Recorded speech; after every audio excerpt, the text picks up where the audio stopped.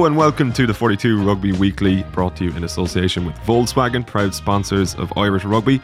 Gavin Casey in studio here, and I'm joined, as per usual, you could say, by Murray Kinsella of the 42. How are you, Murray? I'm really good. How are you, Gav? I am excellent, thank you. And we're joined as well by Andy Dunn. How are you, Andy? I'm great, thanks, Gav. Brilliant. We'll kick off. Somebody has been banned for committing a crime on the rugby pitch. Nico Lee of the Cheetahs.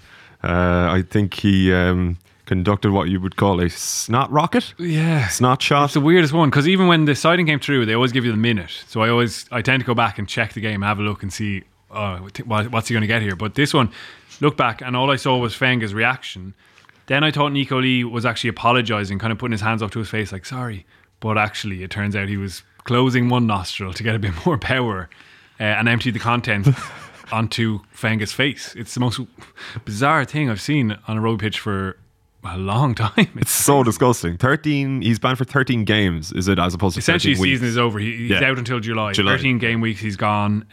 He put out an apology on Twitter through his club yesterday.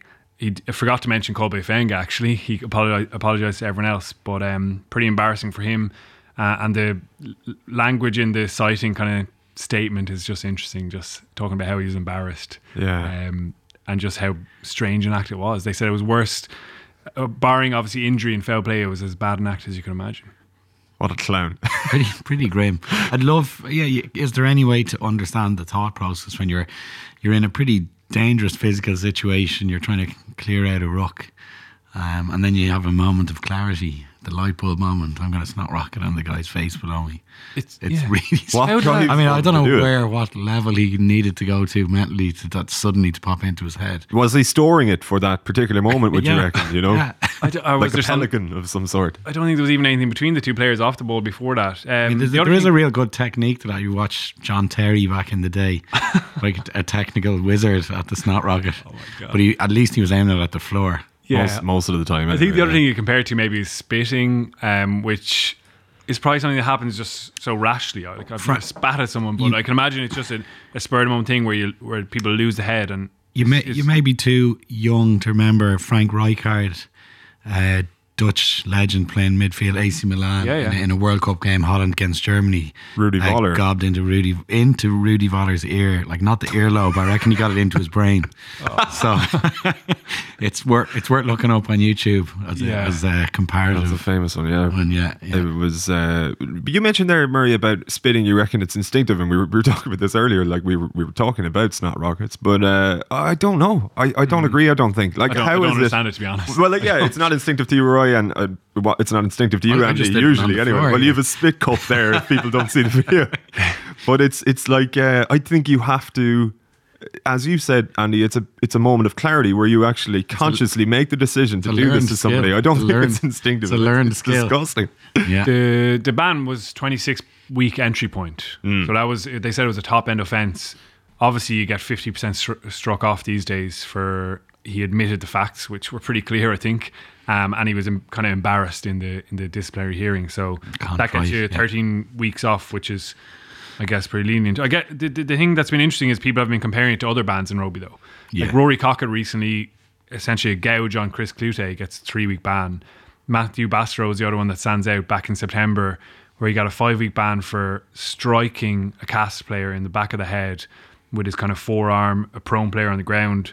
Really shocking incident. So I guess it brings into question that balance, like what is worse, one of those strikes, a gouge, or I guess the snot rocket is pretty bad as well. It's very bad, but like it does kind of make you question the length of some of the bans on the basis that it reminds me a little bit of when you mentioned the Voller thing there with Rijkaard, and like it's always said in sport, like spitting at someone, or not even in sport, outside of it, spitting at someone's the worst thing you can do, and like it is absolutely disgusting and so disrespectful, but like there are worse things you can do. And the bans for those are short. Someone's eyes, right up there. You could stamp a guy's leg, and break it. That's worse than getting spit in your face. Yeah. But the ban is shorter. What's the worst that's happened to you, Andy? Playing. Alan Quinlan stamping on my ribs. When was this? Connacht v Munster. I think he well, he could certainly see me because I was pleading with him not to do it as my arms were being held at the bottom of a ruck. But he pleaded innocence later on over a beer. I was having none of it. I could see him doing it. So. You've clearly gotten over this over the years. Yeah, well, you could see it happening. You could see it about to happen, then feel it happening. Did you actually ask him there and then not to do it? I said, don't do it. Yeah. Yeah, he did it. Do you think if you hadn't asked, he might not have done it? I don't think any of what I said mattered. I was in the way of the ball. I remember a club player down, a guy had come up from New Zealand playing amateur level in Old Belvedere when I was 18 or 19 and got absolutely shooed out of the way of a ruck. But I always laughed and remember he was shouting, fear enough, because he was like, I'm on the wrong side, you can kick lumps out of me. So that was the New Zealand mentality at the time. So that was interesting. Take it on the chin, get on with it. Although I drag Quinny into it while I'm at it. Well, he couldn't resist when he sees an opposition playmaker, especially on the ground. It was interesting to see Greg Laidlaw recently. You saw Sean O'Brien and Peter O'Mahony with their hands on the ball, and he went for a bit of a shoe. And the two of them seemed to be outraged by it, although they were both off their feet slowing down the ball. It really has kind of gone out of the game, hasn't it? That old school shoeing. Some people are desperate to bring it back in, but really I don't think that's a good idea. I once got a stamp. I'd come back from an ankle injury. I was playing for Bath against London Irish, and I got it turns out accidental stamp on the ankle 5 minutes into the game. I contorted it into like I was being targeted, which I wasn't that good. They're targeting my ankle, and I stood up and I punched the 6'8" London Irish number 8 Phil Murphy in the chest. I couldn't reach. At which point he laughed, and the referee yellow carded me. So it was pretty. It was a low moment in my rugby career. Oh, that's grim. I wonder how many former professionals, if you'd ask them what's the worst thing to happen here in a rugby pitch, their answer would involve Alan Quinlan in some regard. In that game in which Nico Lee committed that cardinal sin, Connacht won against the Cheetahs. Late win, late show, but an impressive win nonetheless, and probably the best game of the weekend in the Pro 14 Murray. Jack Harty outstanding again. Yeah, it was actually a really good game. It was very entertaining. The Cheetahs have become so entertaining to watch, and while the Kings are fading away, the Cheetahs are staying competitive, so that's really good to see. Carty was excellent. He just did everything for Connacht, really. He offloaded, he kicked unbelievably well, using his knowledge of that wind down into the far right corner in the second half. Some superb line kicks, just taking pressure off Connacht at the right times. And there were a number of guys who stood up really well. Ultan Delan, Tom Farrell back from international camp as well, and Quaylen Blade. I thought Delan's carrying was really, really physical.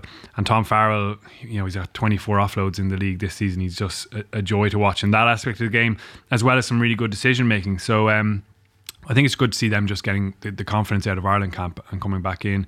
A number of other guys in the squad, even someone like Stephen Fitzgerald, who's up there on loan from Munster, he did really well, and good to see him getting gains. But Andy Jack Harty he's just moved on to another level, hasn't he? He seems so confident now. Irish rugby mightn't thank me if I was to say this. You could airlift him straight out of the Connacht side and drop him into Racing now in place of Finn Russell, and he would set the world alight the way he's playing. That type of skill level he's got. He's the variety in his game.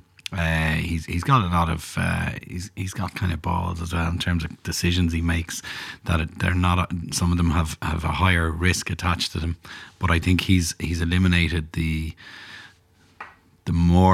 overtly risky stuff out of his game for the betterment of Connacht rugby, to keep some kind of semblance of shape. And I think 2 years ago he was highly skillful, very much embracing risk as a young player does, and some decisions looked silly on the outset, and you go, okay, that changed the course of the game. That's been eradicated, where the skill level has improved and his game management has improved. So he's really coming into his own, right into that. I think ought to be considered now regular, within the Irish setup. You've Joey, you've Ross Byrne. He's right up there in terms of his abilities. Yeah, it'd be great to see him get a cap. And the other thing he's done is kind of listen to Joe Schmidt, that improved his defensive game. Yeah. Because even at the start of the season, he was falling off a lot of tackles. But in this game against the Cheetahs, you saw him actually stripping in the tackle, winning turnovers. There was that brilliant intercept after McSwane went down the left. It was a clear 2-on-1, and he just times it really well, gets in between the two players and picks off the pass. So really positive to see that, and it would just be fantastic, I think, Gav, to see him getting a cap. And building on the amount of confidence that he's already grown. Yeah, I think Andy Friend alluded to that a couple of weeks ago when Carty was called up to the Ireland squad, that he'd been working a lot with Peter Wilkins on his defence, and like, as we mentioned, it's actually, there's a marked difference there, a conspicuous difference as well, and it's actually kind of fascinating to know how quickly you can improve that aspect of your game, particularly for a guy who isn't the biggest in the world, you know. Like, from your perspective, when you were playing, like, were you surprised by how quickly like you could develop skills like that? You were mentioning just off air about how you were coaching an American guy to pass the ball, and he, within 2 minutes he was firing balls around. Well, I certainly think defence is is quickly coachable when you've got a player who has a baseline level of courage, and most rugby players do. There's not many guys who are afraid to make a tackle, and sometimes those who are a little bit hesitant around contact when there's a big mismatch, there's only one or two small technical shifts, and it often revolves around footwork, actually, as opposed to getting 16 studs in the ground to brace yourself for impact is often the absolutely wrong way to do it. So the likes of Wilkins working with him, I would have thought, is working on technical aspects, like he's got great footwork in attack and using it in defence to get close to the oncoming runner, and then the actual impact, you absorb it much quicker, you absorb it much softer, and it becomes like the best golf shots you hit. You don't feel it doesn't reverberate from your wrist up to your shoulder when you shank something in golf. A bad tackle feels just the same, but if you get nimble on your feet, it makes a massive difference, and he's getting closer to contact just before they hit, and that's one of the technical aspects. I think that's really going to help his game going up a notch at international level. I think it will come, Yeah, Munster fairly nimble on their feet as they waltzed through the Kings. Not the toughest resistance. No, I'm starting to watching that game. I kind of realised why Andy was saying last week that he wasn't going to watch it. It was pretty pointless stuff. But plenty to talk about in Munster, and obviously, look, they can only beat who are put in front of them. They did the job well. But a new deal for Tyler Blindall, which you, Andy, had kind of predicted a couple of weeks ago, I believe. But a real, I suppose, vote of confidence in the guy. Yeah, he's a really influential figure, even behind the scenes at Munster. For the last couple of years, he's actually been presenting a lot of the meetings. He's got an amazing rugby brain. That was something that was mentioned to me a couple of times when myself and Owen Luke were down in New Zealand. Jason Holland, actually, in the Hurricane, said that guy is one of the best rugby brains I've ever come across. We went to Christchurch Boys High as well, and the coaches there remembered him as being probably the most intelligent player they ever worked with. So he's actually doing a lot of that work behind the scenes with Munster, and from what I understand, actually, he's going to kind of move into that coaching area as well on a more formal basis, probably from pre-season, actually taking some of the sessions. So that's, I guess, an acknowledgement of what he's done over the last couple of years in that department. Gets a new contract until 2021, and I think, Andy, you'd said it about they've shown that he can play 12 as well, and that's really, I guess that's really important in a squad, especially at this time of year. Having said that, Rory Scanlon I thought was brilliant in helping him out in the game last weekend, kicking conversions as well. He was really influential. But good news for Tyler Blindall, and he has lots to offer. Yeah, I was in a kind of like a corporate style management meeting a week or two ago that was work related, very different from my experience, but they said they used this exercise called the Mission to Mars. Who would you bring with you, in terms of how you recruit people in your own organisation on your mission to Mars, and they have to go and spread the word on Mars about what it is you do, why you do it, and how you're trying to achieve it. And that aligns itself with why I think Munster value him so much. His I suppose the cerebral side to his game, how he understands the game, how he can impart his knowledge to the group in the way he's presented in meetings. If you're to look maybe at his injury profile and his on-pitch form in the last 12 months, some people away from the scenario go, how did that happen, or why did that happen? But it's too simplistic. You've no idea what, and we don't really know to what degree he's influencing their whole culture down there, and obviously in a hugely positive way. Like Guy, this does a slight disservice to Guy Easterby as a technical player, but he'd 45 caps in around the Irish squad when there were guys at similar levels to him. And apparently, and I knew Guy at the time, he was kept involved because he'd such a profound effect on the mood in the group. And that's not technical or tactical. That's like, this guy helps our entire group in terms of their mood. That's invaluable. And if Blaindale can help them in terms of developing their culture, and you know, almost as a secondary, he happens to be a very competent 10, 12 who run their game, who may not be involved in the Irish squad all that much, and therefore, if he's injury free, is an ever present in their squad. You know, 3 more years is a steal for Munster if he can help affect change in that team. Yeah, I guess the other recontract news that people kind of grabbed onto was Albie Mathewson extending out until the end of the season, as we probably expected from as soon as he came in. IRFU want Munster to do well and be competitive, and right now he gives them the best chance of doing that. Even when he came off the bench against the Kings, he added so much tempo, zip, accuracy on his pass. Kieran Parker gets a new contract as well, and Sean O'Connor is going on to a development contract. The other really interesting one is this 19-year-old South African tight head, Keenan Knox, getting a 3-year deal. So he'll stay in the academy next year, and then after that, he'll, for the remaining 2 years of that contract, he'll go to the senior squad. He came over with another South African youngster, Matt Moore, just at the end of 2017. So they'll actually qualify for Ireland in the 3-year period rather than the 5-year period. I just want to get your take on it, Andy. Like, his pedigree is superb. He came out of the Michael House School that produced like Pat Lambie, Robbie Dyack, a couple of other guys who've gone on to achieve a lot of things. He played for the Sharks in that Craven Week, which is a massive schoolboy competition. And this, you know, Knox was rated as one of the best prospects in the country, as was Matt Moore. Interestingly enough, they have the same agent as Johan van Graan, so there's the link there. But I just want to get your take on it, because I tend to get tweets about him and from angry people that are outside Munster probably saying, you know, it's wrong that at this level they're taking a South African schoolboy and trying to produce him. I think I'm okay with it. If he becomes someone who's like a cornerstone of the Munster pack and the Irish pack, there's nobody harumphing about CJ Stander, you know, who was born and bred in South Africa. And if it happens 5 years earlier at academy level, I get there's going to be some pretty disenfranchised young tight heads, and their parents of tight heads and the coaches of that tight head in the school system and academy system. But as long as it doesn't become prevalent, you know, on a scale that, you know, there's 5 or 6 of them coming through every year to step in the way. If this guy is clearly way better than everyone else at his peer group level, then it makes sense. I think where it goes wrong, and Leinster, who've completely changed their policy on this, like Leinster in the mid-90s used to get guys in from the Southern Hemisphere, and like they were horrible duds.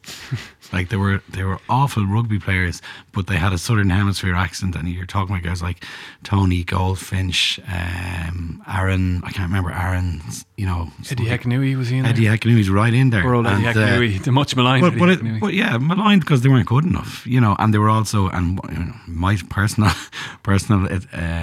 I was certainly behind Eddie, who, you know, Nathan Spooner was brought in he was brilliant. He was an international player. He was established. Eddie Hekenui was a 3rd division club player who was a forklift driver. Nothing against that, but he wasn't a professional rugby player, and he was brought in ahead of a young Irish professional, me. But obviously he's still annoyed about that one. But that doesn't make sense. But Nathan Spooner coming in does, and the Tony Goldfinch, Eddie Hekenui thing, I get people being annoyed about, but this guy appears, from what I've heard, appears to be outstanding prospect, will be Irish qualified, and more of a once-off type policy than let's use this going forward in general. I think it's, you know, project players. Yeah, it's a professional sport, and an element of this is going to, like, obviously rugby is years and years and decades behind football, but that's the way it's gone in that sport, because you're under so much pressure to achieve and succeed and fill your stadium when you're winning matches. And in Munster's eyes, Keenan Knox is a better prospect than obviously the local tight heads were in that age grade. So yeah, I think he is an exciting prospect for Munster fans, and I guess that's the nature of the game now. Yeah, slightly conscious of the time, so we will allude to Leinster's victory. I mean, again, not a great deal to say about it. They won well in the end, but maybe a little bit concerning that they just shipped so many points. They started really well, and then as has happened a number of times in the last couple of months when the top tier players are away, they just switched off briefly for periods of the game. Some really impressive performances from the likes of Ross Maloney and Caelan Doris again, but I think the coaching staff will be keen for those kind of lapses in concentration and sloppiness just to be eradicated. So yeah, plenty of work for Leinster still to do, even despite the 6 tries. Absolutely. Stu McCloskey playing rugby football of the highest order away in, well, it was Bridgend actually, I think it wasn't it against the Ospreys, 8-0 win for Ulster. How impressed were you by him? Really impressed. It was a good win for Ulster, 8-0 away. Ian Henderson obviously escaping the ban that people thought was coming his way for that clear out. So that was good news for Ulster as well. But McCluskey was just superb. He's been excellent all season, to be fair. And he's developed his game just to include everything beyond ball carrying and offloading, which we would recognise particularly well in his game. But kicking wise, he kicked out of hand. He was in at first receiver, made some really good defensive reads. And yeah, he's pushed on to be a really key man in that squad. Even, he's obviously always going to want to play for Ireland, but he's just kind of taken on that mantle of a leader there in Ulster, and he's been superb all season. Yeah, we're fairly stacked in the middle, obviously, Andy, but what does he need to do you reckon, McCloskey, in order to enter the fray there or kind of bring himself further into contention for a slot in our Joe Schmidt setup? Well, I was delighted he cut off his man bun last year, which has been a big positive shift. Like you said, I think it's kind of an unfortunate timing issue for him personally, but he certainly strengthens the reserve we've got. I don't think he's just not there in terms of Henshaw, Ringrose, Aki right now, and Chris Farrell. There's 4 standout players ahead of him who are, I think, better at different components of the game, but it certainly strengthens our reserves. And I don't know, he may just be a guy who runs the course of his career as a top level provincial player with a smattering of caps, like a USA, Japan type tour away in the summer. But I don't know, unless there's injuries or retirements, do I see him breaking right through, unfortunately. Yeah, you never know. Like, Jesus, you don't know. Jesus, rugby, like at this stage, careers are shorter, and career-ending injuries, unfortunately, are at a higher rate. But if he stays fit and healthy and keeps performing like he does, there's obviously always a chance. But if everyone does also remain healthy, I don't see it happening. It looks like Johnny Sexton is going to start in Rome, which I don't know if it comes as a surprise, but obviously this game would have been identified by fans and observers as the perfect opportunity to give Joey Carbery 80 minutes, or at least maybe an hour in the starting 10 shirt. Yeah, we don't have the team obviously yet. Excuse me, we don't have the team obviously yet, but I guess that changed when Johnny Sexton went off after 23 minutes of the Scotland game. And now the fact that he's only played 103 minutes since the 29th of December when Leinster played Munster. He hasn't got a flow of games at all. He had that knee tendon injury that kept him out of Leinster's Champions Cup games in January. And he just hasn't had that flow, as Richie Murphy, the Ireland assistant coach, said out of Carton House this week. They want to get that back into him. He's at his very best when he has had a good run of games. You think of last year, and he was largely injury-free and played the best rugby of his career, really, winning World Player of the Year, and deservedly so. So I think that's a massive challenge for Ireland at the moment, is getting that flow back into their game. You'll probably see Conor Murray as well for the same issue, just to get that game time, just to get that fluency of their skill and decision making, and their combination as well. Because while it is great to learn a bit more about your squad, especially away to Italy, where you would bank on the win, it's also important to get that momentum back in and finish out the Six Nations really strongly, because this is the last competition you have before the World Cup. So I think it would be no surprise if Sexton gets a good run out. Yeah, I think Joey's had quite a good run. If Joe Schmidt is exclusively looking, and rightly so, at his own Irish squad in their last 6 games, Carbery's had lots of time. He started the Australian test. He started in November. He's now got 65 minutes in Murrayfield. That's quite a lot of time on the field, and it's almost on a par with Johnny. And therefore, while like you said, it's good to learn more, or fantastic to learn more about Joey under pressure, and he's delivered. I think Johnny needs to get back into some form, because we've only got 2.5, maybe 2 meaningful games left in Ireland's build up to the World Cup. Johnny's not going to start. I wonder, would he start many of the those dastardly August friendlies? They're very risky. So he needs to get time on the field and get a little bit of. I'd love to see him adding a bit of variation into his own game. He's an opportunity to do so against Italy. Maybe to drop back a bit from the line, just bring other guys into the game in wider channels. I think he's got into a habit of just being a constant attacking threat right at the coalface, which is brilliant. There's no harm in dropping off that either for variation and using strike runners a bit wider out off him as well. I think they've tried to. You've seen little glimpses of that trying to be pushed into Ireland's game in the last 2 games. There was a number of times against England where Aki played first receiver and Sexton was slightly wider behind that first pot of forwards and creating there. Sometimes I think he wishes he could play at 10 and 12 at the same time, because then he gets to use his creative skills as the first receiver and as the second receiver with a bit extra time on the ball. You even saw it against Scotland, albeit with Carbery, that time when Carbery and Aki created a bit of space for Rob Kearney down the left-hand side. That was Carbery again at second receiver behind that first pot of forwards. So I think they are conscious of trying to build that into their game. And Sexton hasn't been really far off, has he? He started well against Scotland. Even in the England game, he did try to mix up a little bit against that ferocious defence. If you think of the penalty just before Cian Healy's try, that was actually from one of his short grubbers. England got offside. And then early in the second half, he tried another one where Aki got blocked off, and they probably should have had a penalty.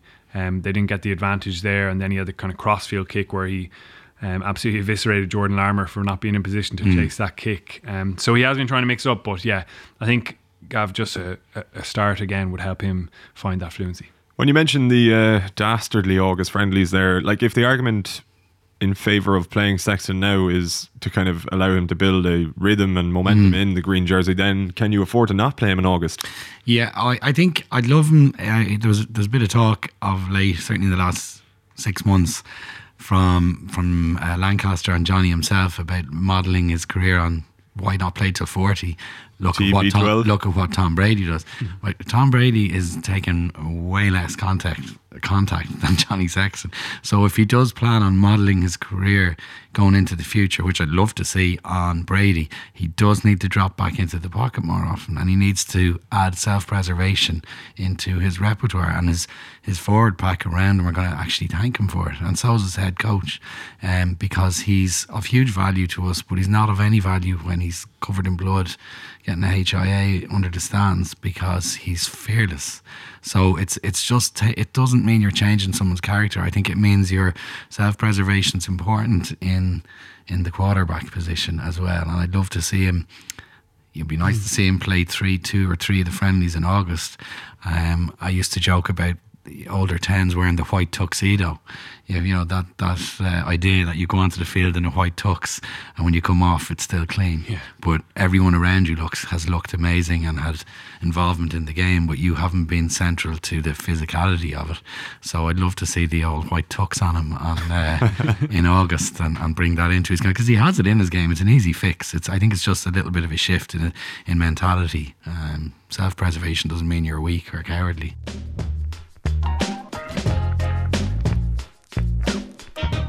Question here from the great Mark Robson, your pal, Murray. Question to you, but for the two of you, and I think you will enjoy the question actually, Andy. It's in relation to something you are quite fond of discussing. So bear with me here as I read this from Robbo. We really should. Can you read it in his Northern Irish accent? I will not. For the sake of us all. He says, "Hi Murray, follow-up question from me. Credit required. I need the publicity." Following the fascinating podcast last week, areas of Japan have had major heat waves. September high in Yokohama, 90 degrees with 90% humidity. We can expect perhaps 25 degrees with 80% humidity versus the Scots. Maybe hotter and stickier. Dwayne Peel, who played in Japan for Wales, told me how slippery the ball is and how exhausting it was to play in. So the question is Ireland's super phase retention and recycle style sustainable in those potential conditions, especially with the number of games in a shortish spell? I appreciate player rotation, but also the draining nature of Ireland's style. We were nearly out of players by the Argentina game in 2015, though that may have been pure bad luck. I think this discussion point has been missed by many commentators and would love to hear you and Andy mull it over. It possibly fuels Andy's argument further. I think England's adapted clever kick-based style as seen in the first 2 rounds of the Six Nations is more suitable to forthcoming conditions in Japan. As Eddie loves to say, it's all about Japan, mate. And Eddie has been up close and personal with Japanese conditions. By the way, I love you two together. A perfect marriage. Cheers, Robbo. I'm right here, Rob. Kind of romantic. It's also the longest. Is it the longest question on record? Well, that's actually all we've got time for. So we'll catch you next week. It is a really good question, really interesting, and thanks a million to Rob for getting in touch. Yeah, it is really interesting, and I think he's kind of made the point and given kind of background argument as well, and summed up pretty well. Yeah, I guess that would be a concern if the weather does turn out like that, and that'll be a concern for every team, no matter what your style is. Really, it's going to be sapping and exhausting. But it has been interesting to see that England, having focused on retaining the ball as much as Ireland, really on average in the last couple of seasons, are now happy to shift the pressure back onto the opposition by rolling those kicks behind or sending one up into the air to compete, and that they're adapting their style. And Eddie Jones has always warned us that everything that England do is about the World Cup. So I mean, it's hard to foresee now, but I guess, Andy, you made the argument about the number of rucks, and Ireland need to reduce that in your. Yeah, I feel a little like a broken record, but it's the reason I'm repetitive about it is because it's also repetitively happening. It's not changing. The trend is not changing for a year and a half. We average 140 rucks a game, and our peers, the other top 4 in the world's top 5, average 80. So we're 60 rucks additional per game is significant.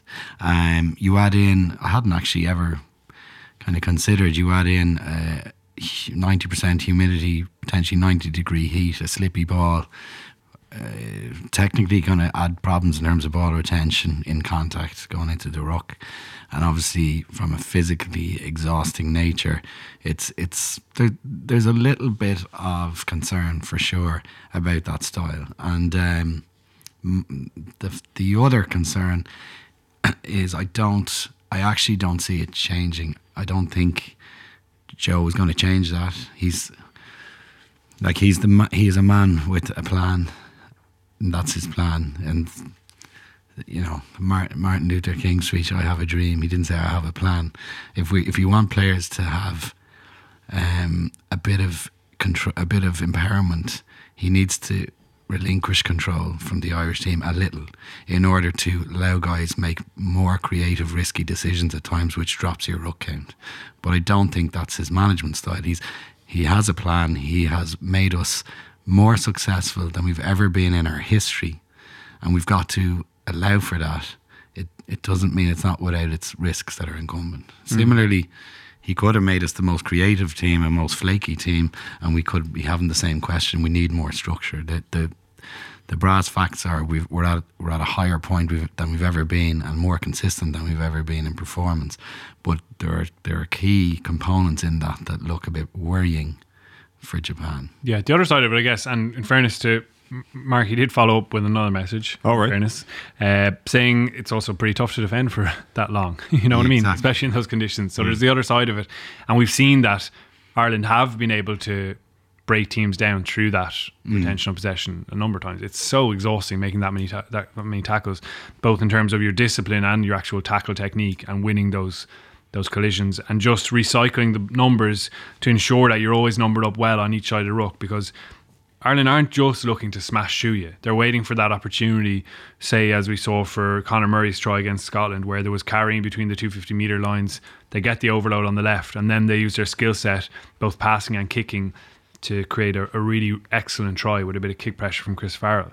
So I think there is that plus side of it, in that it's so exhausting. There are pluses. Like Jerry Thornley pulled me up on it correctly at the Murray over Murrayfield. He said, "Look, you're banging on about this, the 140 rucks a game." He says it would seem that you're suggesting we can't create. And he goes, "What about this try? What about that against New Zealand?" And he was dead right. And hopefully I don't appear too negative about it. I'm concerned about the number of rucks and how exhaustive it is.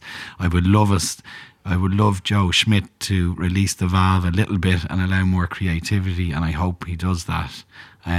But it doesn't. We have been creative in spurts. It's been sporadic, but we have sliced teams open. We did it in Twickenham in the first half. In the Grand Slam game, we cut them to shreds with some really brilliant creative play. So it's not like we can't do it. I'm just voicing that concern, and I also want to apologise to Jerry Thornley. Jerry's upset, was he?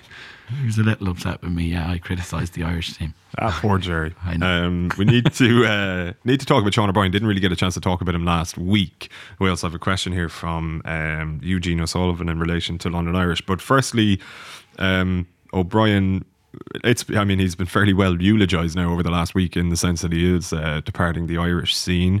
But in terms of his current form, is he far off, let's say, being back to 90% of his best? Yeah, I don't think he's far off at all. I think he had a really good game against Scotland. Thought he was very competitive at the breakdown, got his hands and slowed the ball on a number of occasions, and possibly could have had at least one turnover penalty. I thought he was energetic in the carry, and as always, his communication levels are really good. Again, it's that slightly unseen stuff of leadership and his personality in the change room and the confidence he gives to other players as well. So I thought it was a really encouraging performance from him. And certainly speaking to him earlier on this week, he felt he's not far off at all. He felt really good after that 65 minutes. And he's confident in his body despite the injuries. He feels that, listen, they've been big issues, as he says. It's not a case of his body breaking down. He just gets the broken arm or whatever. So he's in a really confident place. And I think it would be good, again, for him to get that run and consistency of game, especially in that back row that looked really good, I thought, with Conan and O'Brien. So Conan O'Mahony, rather. So, encouraging stuff from O'Brien, I thought. And for a man who's got the word tank in his nickname, he's got a very distinctive high pitch. You said his quality of communication on the field. He's got one of those voices that you can hear all over the stadium, no matter how loud it is. It was a bit like when Mick McCarthy was we'll hear it again now, when he was managing the Irish football team. If there's 40,000 people, you can actually hear Mick bellowing instructions. I think Sean's got that pitch that maybe only some dogs can hear, and you definitely hear him on the field. Yeah, I played one of his first ever games with him down in Connacht away, and he was about 18, and he berated me about 5 minutes into the match. I felt I was the more senior guy, and he ate me because I didn't hit him up on a short line. He was so hungry for the ball, and that kind of hunger and want for possession and carries has kind of ran through his career. Stood him in great stead as a guy who went on to be a top, arguably the top player in the Lions Tour in New Zealand. And I think it's a good call by him to go to Irish.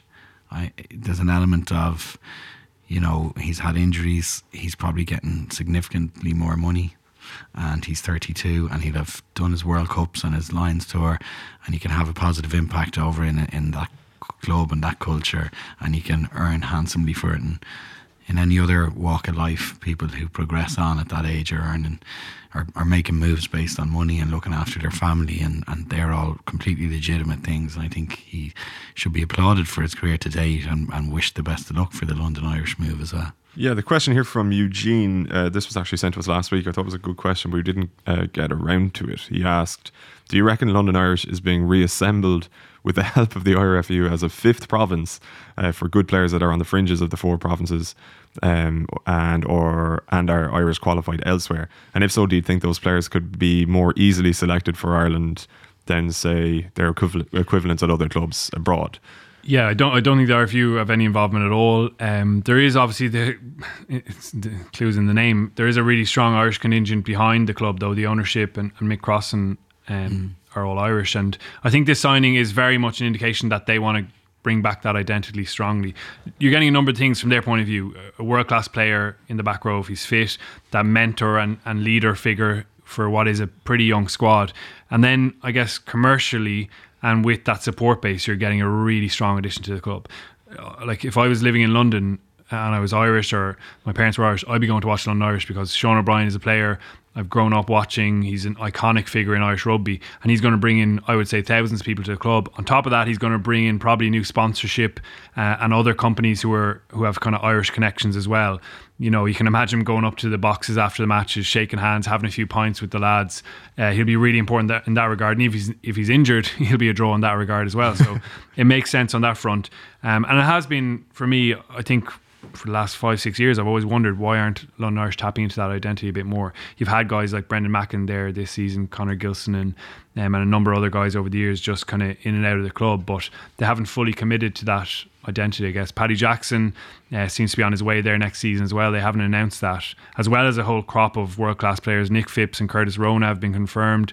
Waisaki Naholo is expected to go there. Adam Coleman, even the Wallabies lock, is being strongly linked as well. And they're moving into a new stadium in Brentford. It's currently being built. That's in the summer of 2020.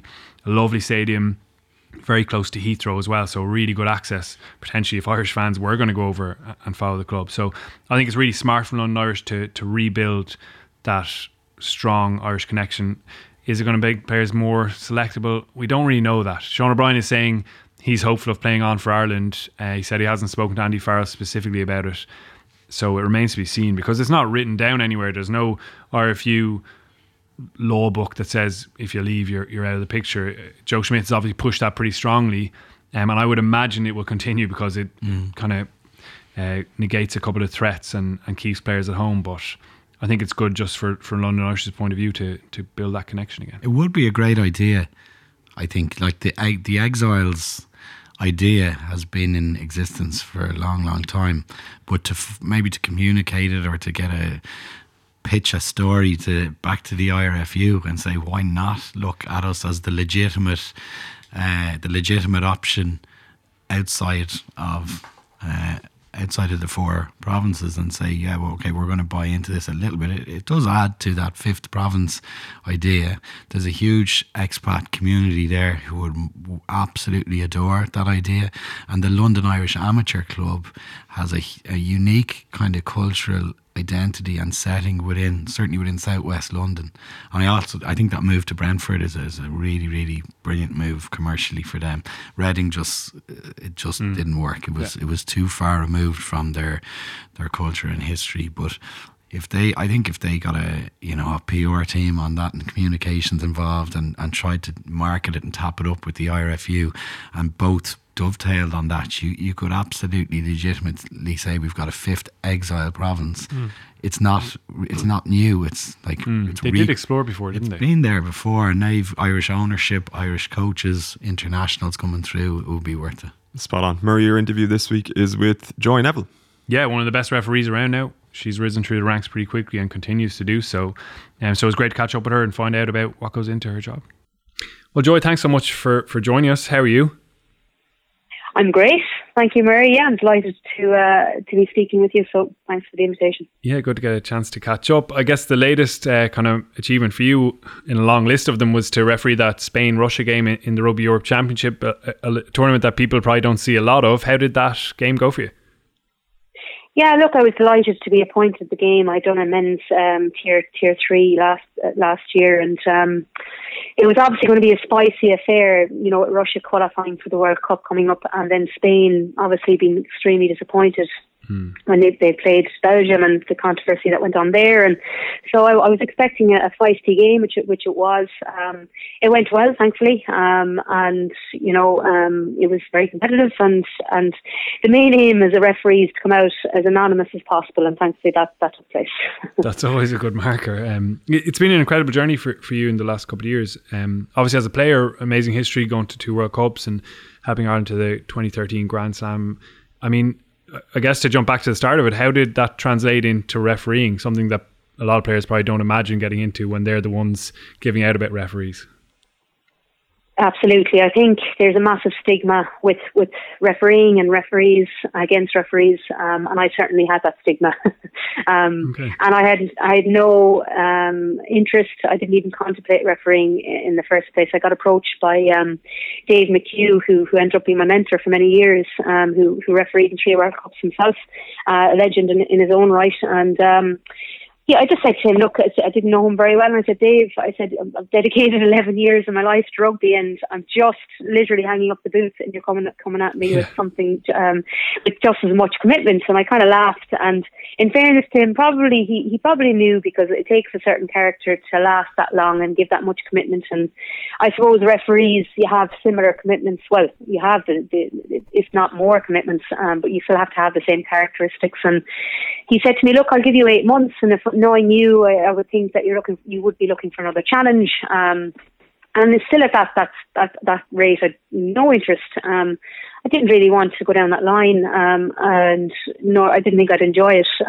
So 8 months later, he rang me, and into the day nearly. So I knew he meant business. So I said, look, I'll make one phone call to a character very high up in the rugby circles, which I respected his opinion, and I knew that I just wanted to know what was achievable. And if I were to take on this journey, I wanted to do something that no other female had done. And I asked him one question. I asked him, do you think it's possible for a female to referee in the top level, the men's division of the All-Ireland, the Clontarf, Garryones, etc.? And he said, Joy, not in my lifetime. And I said, okay.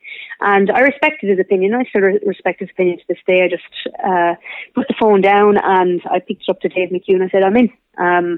I suppose I knew what hadn't been achieved. I knew that it was going to be a challenge. And I suppose I'm the kind of person that if I'm going to do something, I'll do it with 100%. And at least I know, what my drive is or what my end goal is. Yeah. And thankfully, I rest that game a few years ago. Absolutely, and the rest has been history, to the point where I think it's brilliant that when you're achieving something new, it's not even, I guess, remarked upon, it's a female referee, because we've all become so used to it, which is fantastic. It's really interesting you mentioned the stigma of ex-players there, because that's probably one of the challenges, isn't it, to get ex-players actually into refereeing, because they've the best knowledge of the game, I guess. Yeah, well, look, number one, what I'm loving at the moment is there's very little talk about me or my gender or my sexuality. So I'm really happy about that, because for me it's not about the character, the person in the middle. It's not about the gender or any other characteristics. It's just about a job being done to a certain level. So that I'm really happy with. And certainly I think as ex-players, I think there's massive opportunities there. I didn't, nor was I aware of it. And I suppose a big thanks to Dave McHugh for, I suppose, hounding me to get into it. Because it took me a good 9 months to properly enjoy it there from that moment on even. But, there is massive opportunities there. And certainly I think you have that insight. You have the knowledge of what the teams are trying to achieve. You maybe have, you have that connection. You're that bit more understanding what they're trying to do and how they're feeling when the game isn't going the way they want it to go. And that empathy, I think, is there more so than someone who hasn't played before.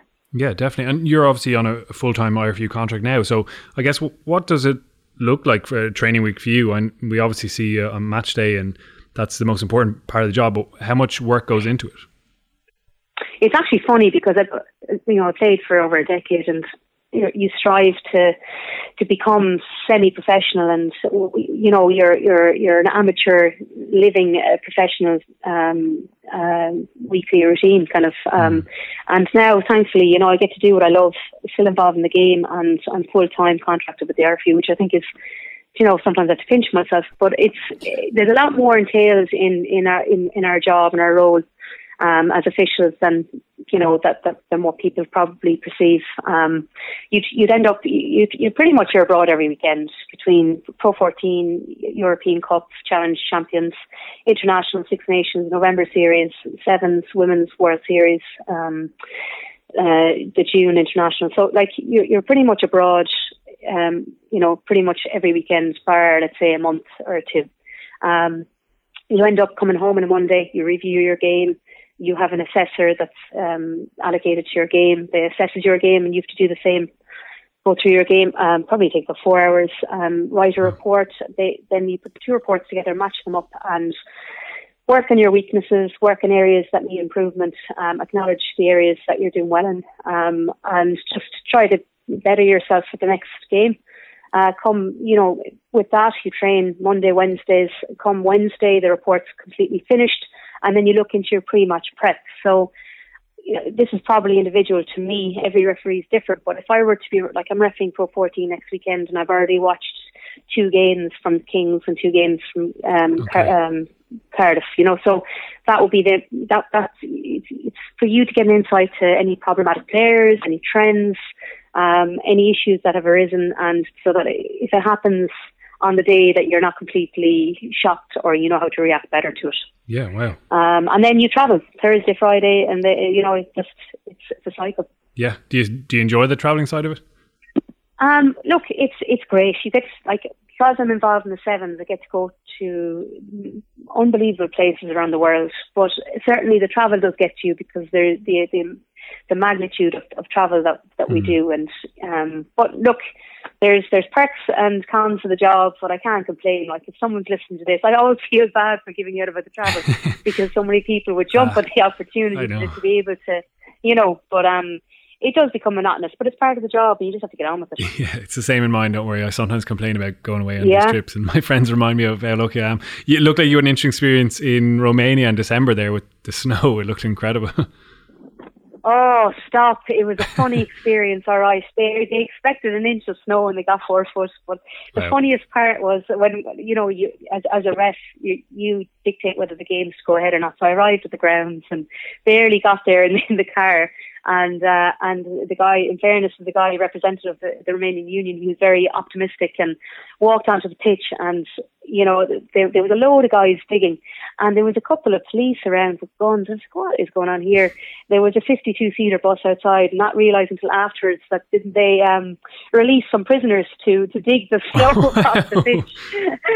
Which, fair play to them. It was some experience, but there wasn't a hope that the game was to go ahead. Anything that was lifted off the pitch had been replaced by the falling snow. But these things happen. It was unfortunate. That was an interesting one. I want to get your take on, I guess, what the biggest challenge in terms of the laws of the game are now. I mean, on the outside, we're always talking about the breakdown and I guess the aerial contest. For you as a referee, what have you found at the moment to be the biggest challenge on the pitch? Look, the joy and the downfall to the game of rugby is the fact that it's very it's grey. It can be grey in certain areas. It's completely down to the it's down to the interpretation of the referee. You have some referees or some competitions. For instance, I've had this debate with a few people in the men's championship premiership in England. There is tendencies, and one would argue that the ball is much harder to steal in the poach than it would be in Pro 14 in Europe.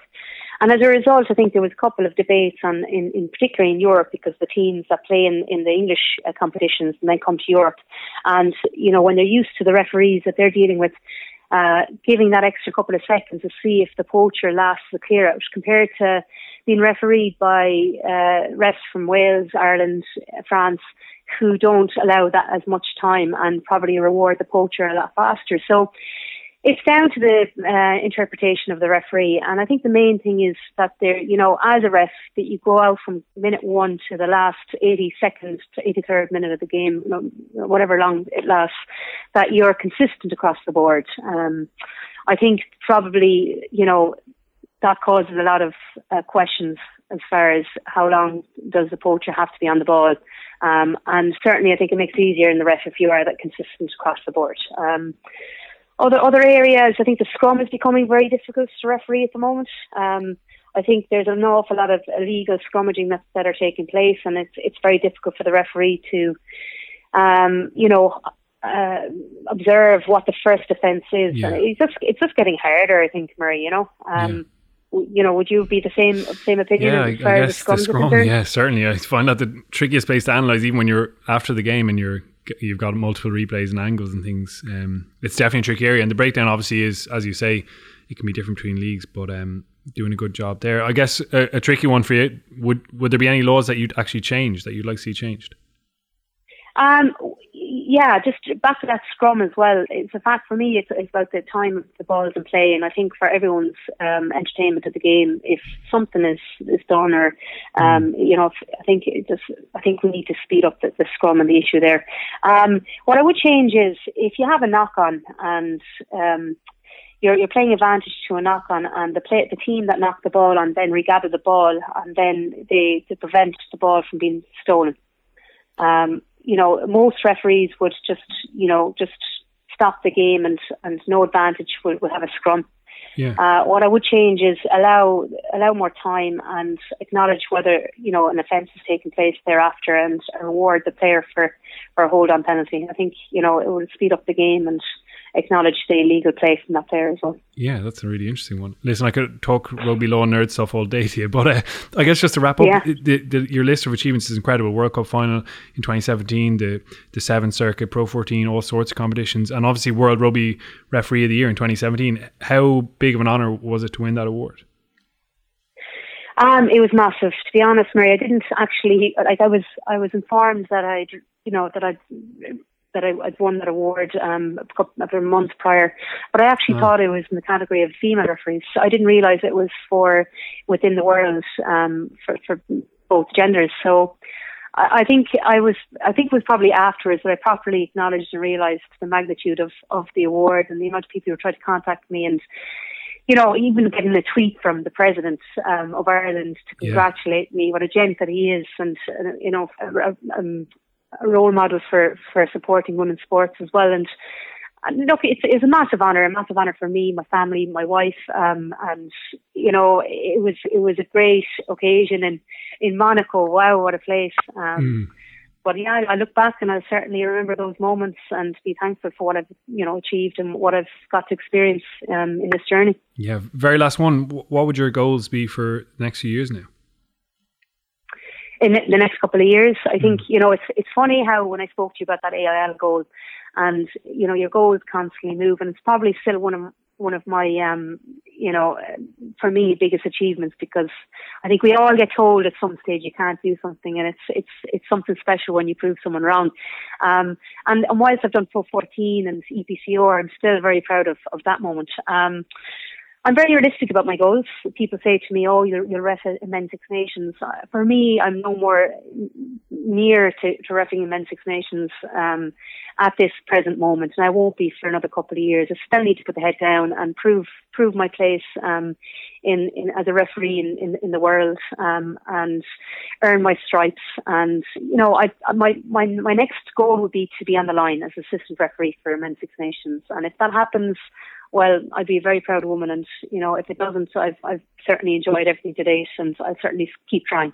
Yeah, absolutely. And best of luck, and keep up the fantastic work. Thanks so much for taking the time to talk to us. Thanks, Mary. Appreciate it. Thanks so much.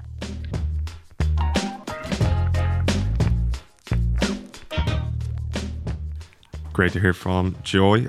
Obviously, the women's team and the 20s are in action as well this weekend, Murray, in Italy. Yeah, exciting times for the under-20s. A couple of changes with Angus Kernahan back from Ulster senior duty and Craig Casey returning from injury. So good bit of continuity there. And Catherine Dane comes in at scrum half for the Ireland women team. Lindsay Peat back on the bench as well, a big reinforcement there. So yeah, they'll both be looking for, again, to keep some momentum going over in Italy. Cool. Super Rugby is back. We're all excited to see it back. It's actually one of the best times of the year in the rugby calendar. Any standout aspects of it from the opening weekend, Andy? Well, for me, I suppose as a comparison to say those concerns I've got with Irish rugby and maybe Northern Hemisphere rugby also, and the increased amount of rucks. The two televised games I saw, Melbourne Rebels, they won their match with 58 rucks, and they had 13 offloads. And the Chiefs against the Highlanders, they both had less than 70 rucks. So if you translate that into 6 months' time, at every kind of level, the guys who are going to be exposed to World Cup and international play, their current baseline is very different to our current baseline. I suppose in simplistic terms, when you get to the World Cup, would you rather have a very fast guy who you need to slow down and rein in a bit, or do you want a really slow guy who you're trying to rev up? And at the moment our game is potentially a bit more slower, and we're going to try and open it up and rev it up in a World Cup when the time comes that we need tries and we need this and that to create something magic to squeeze out a quarter-final win against the All Blacks for South Africa. That's my concern, where these guys, they're probably going to go the opposite way, and they're going to try and say, let's get a bit more control into our game. That's an easier thing to do, I think. Yeah, I love these early mornings on Fridays and Saturdays now. Getting up at 6:30 is never more fun than when Super Rugby's on. I really enjoyed Quade Cooper's return. I thought the Rebels played really flat. Like he was just meters away. He was almost kind of breaking the offside line on the scrums even from an attacking point of view. Really enjoyable to watch. And then there's always a couple of plays. Joe Schmidt has talked about how he steals things from Super Rugby all the time. Thought the Crusaders scored a really cool try where the 9 kind of stood off the scrum, and he was actually, it was 5 metre scrum. He actually crossfield kicked, which you don't see a lot. 8 kind of pops to him. They run a really narrow play around him with Matteelli, the winger, staying wide, and he sends a crossfield kick. Not the best kick, but forced an error from the Blues. And in the same game, actually, the Blues ran a really interesting exit play where they actually had a move designed into the exit. You know, they received the kickoff, bashed up twice, and then they run that kind of dummy loop play that Ireland used with Joe Schmidt and pass back inside. Just interesting to see that now your exit strategies are being quite patterned and stuff like that. So there's always little bits of interesting play and exciting players. So yeah, bring it on again. Yeah, no doubt we'll be chatting about it again as the season progresses. Andy, we have to let you go. I think your taxi's actually outside. That's like waving my arm here. Taxi. Cheers. Thanks as always. Thanks, we'll catch Gav. you again soon. And Murray, thanks to yourself as well. A reminder that the 42 Rugby Weekly is brought to you by Volkswagen, proud sponsors of Irish Rugby. Enjoy the game over the weekend, especially if you're heading over to Rome. And until next Thursday, take it easy.